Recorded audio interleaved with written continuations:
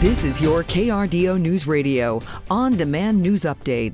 Police still on the lookout for a suspect accused of robbing 3 businesses last night. Police say in all 3 instances, the suspect entered the business using a handgun to demand cash, first happening around 7:45 near Aero Plaza and Fountain. Then about 2 hours later at a business near Academy and Half Turn, reported the same type of robbery. 15 minutes later, a business on Corporate Drive near I-25 was hit. Ira Cronin with the Colorado Springs Police Department said it was believed that a 4th suspect connected to a robbery on North Nevada as well also led to a brief standoff at the Trail End Motel. We believe at least 3 for sure, and again, possibly the 4th. It's hard to ignore that. I don't have all the details yet. So, of course, we're going to look at it as if these all are potentially connected. Again, we've got strong evidence at this time that suggests that at least 3 of them are solidly connected. The investigation is ongoing. Colorado Springs Police on the lookout for a driver who hit a runner early October, then drove away. October 1st, Wendy Medeiros was hit on Calpoke Road when a car made a sudden right turn onto Smokewood Drive. She said the physical injuries have been tough, but they're also consistently triggering emotional wounds as she remembers how she was injured. I never, ever thought it would happen. But now that it has, I have found myself with this just intense fear of getting back outside and running and doing something that I love so much. You know, since I haven't been able to do that, I feel like part of myself has been lost in all of this. Wendy says when she saw the car turning quickly towards her, she stuck her arm out and ended up flipping over the roof of the car before hitting her head on the pavement.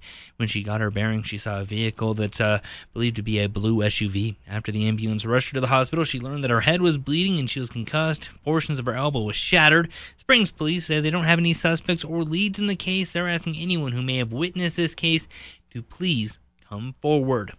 A 19-year-old accused of plotting multiple mass shootings at a Colorado Springs area schools have pleaded guilty to assault. Lily Whitworth entered the plea yesterday in Alberta County. Whitworth was arrested in March after a family member reported the teen threatening to shoot up a school. Investigators found documents indicating Whitworth had planned to target Timberview Middle, Prairie Hills Elementary, and Pine Creek High schools. Whitworth had originally been charged with first-degree attempted murder, criminal mischief, and interfering with the operation of a school. So I think parents and I think the school district and I think the community should be really grateful that we were proactive in stopping something versus having to talk about an event after a tragedy occurs. Eric Ross with the 18th Judicial District Attorney's Office saying that sentencing has been scheduled for January 19th. The El Paso County Clerk and Recorder is expecting about a 40% turnout for this year's general election. More than 100,000 ballots have been counted for today's election already. The clerk's office is expecting about another 60,000 ballots to come in today.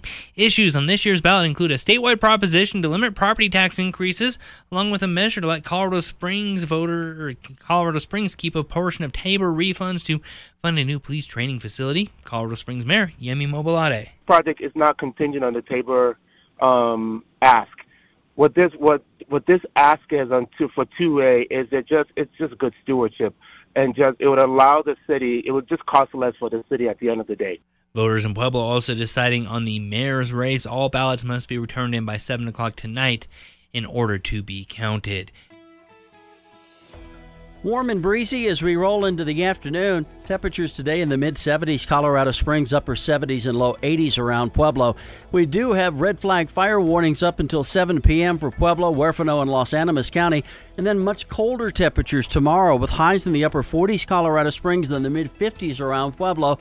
We'll also see rain and snow showers tomorrow evening before turning over to snow as we head overnight and into Thursday morning. Very light accumulations of anywhere from 1 inch to 2 inches for Colorado Springs and maybe half an inch around Pueblo. Much cooler on Thursday. Once again, highs in the low 40s, Colorado Springs, mid-40s for Pueblo.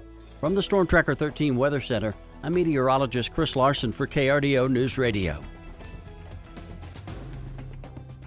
Get news, traffic, weather live on KRDO's Morning News weekday mornings from 5 to 9. KRDO's Afternoon News weekday afternoons from 4 to 7. On KRDO News Radio or anytime at krdo.com.